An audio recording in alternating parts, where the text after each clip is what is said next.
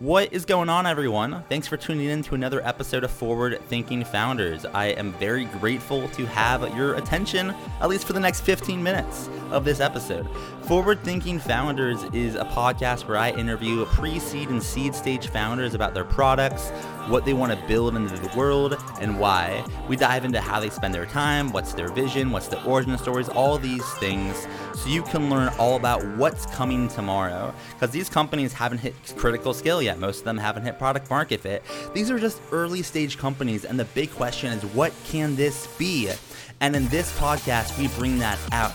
So with that, I really hope you enjoy your time listening to today's episode. And I've already done 200 plus, so if you like this one, listen to some of the other ones, like with Imadi Kund, Austin Allred, Leah Culver. We have great interviews, so check it out, enjoy the repository, and for now, let's get into today's episode. Here we go. All right, how's it going, everyone? Welcome to another episode of Forward Thinking Founders, where we talk to founders about their companies, their visions for the future, and how the two collide. Today, I'm very excited to be talking to Rachel Lowe, who's a co-founder of Struck. Welcome to the show. How's it going? Thanks for having me. It's going pretty well, Monday morning. Absolutely. Well, I'm looking forward to learning more about what you're working on. For people that haven't heard of Struck, what is it? What are you working on? So Struck is a dating app, and our goal is to improve the overall dating app sort of user experience through the tool of astrology. So it's an astrology dating app. Well, that's awesome. So let's say I was dating and I'm not. I have a wonderful fiance, but let's say I was and I wanted to use this app. Walk me through, what's my user experience? Do I need to know astrology already? Can you kind of walk me through how it works? Yeah. So the idea behind Struck is that all of these dating apps today use, the swiping mechanism that's become so pervasive. And I'm not saying that you can't meet people on these dating apps, but it's certainly kind of changed our psychology around dating and in a lot of ways made it more of a job, more mechanical. So when I talk to people, they're often really frustrated about dating and they feel like it is a second job and it's just exhausting. There's swipe fatigue, decision fatigue, all of that. And so we wanted to take a look at sort of the dating app experience and see how we could completely turn it on its head. So with Struck, the way that it works is you enter your birth date and birth location and birth time. So if you've never used an astrology dating or an astrology app, we need that information to make your birth chart. Long story short, our birth chart is just a list of all the planets and stars at the time that you were born.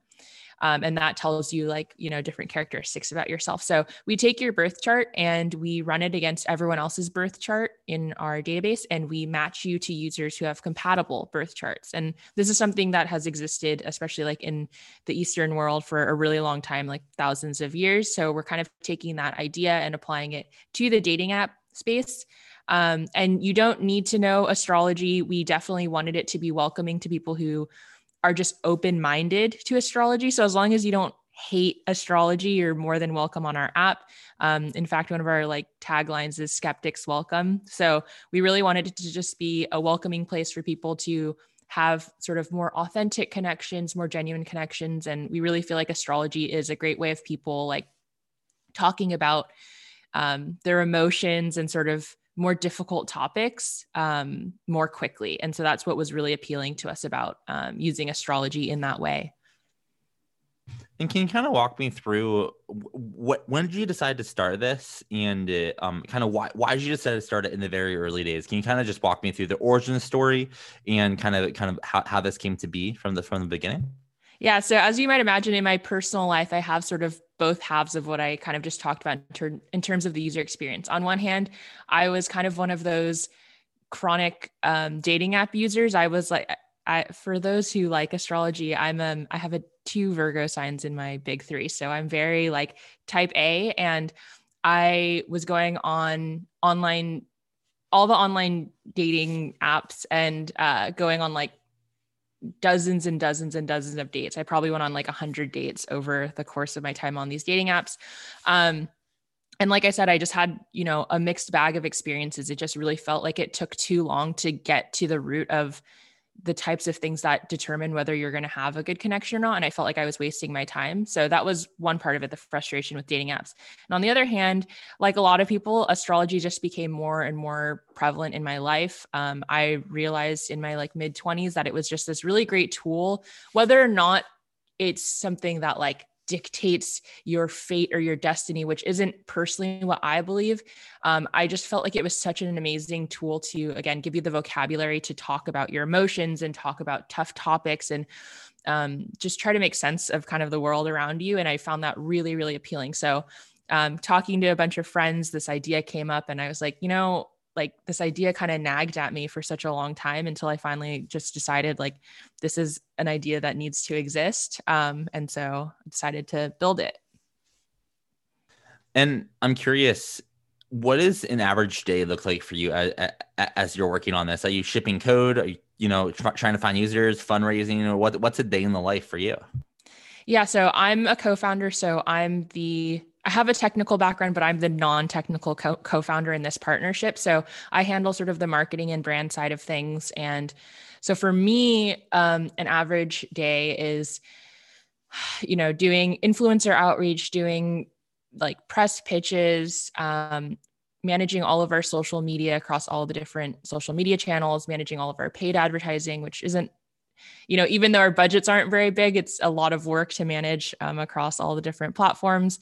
And like you mentioned, we are trying to raise a seed round right now. So talking to lots of investors, doing lots of networking and, recording podcasts and things like that. So yeah. What is something that you could teach me about astrology? I'm not super familiar with kind of in depth, and I feel like it's a pretty fun topic. So is there an element of it that you're open to kind of sharing about, educating me on kind of how astrology works, or something that's interesting about it for you? Yeah, my favorite thing to share as someone who I have a double major in engineering from Berkeley. Like I grew up very, very technical and very, very science oriented in a very like secular household.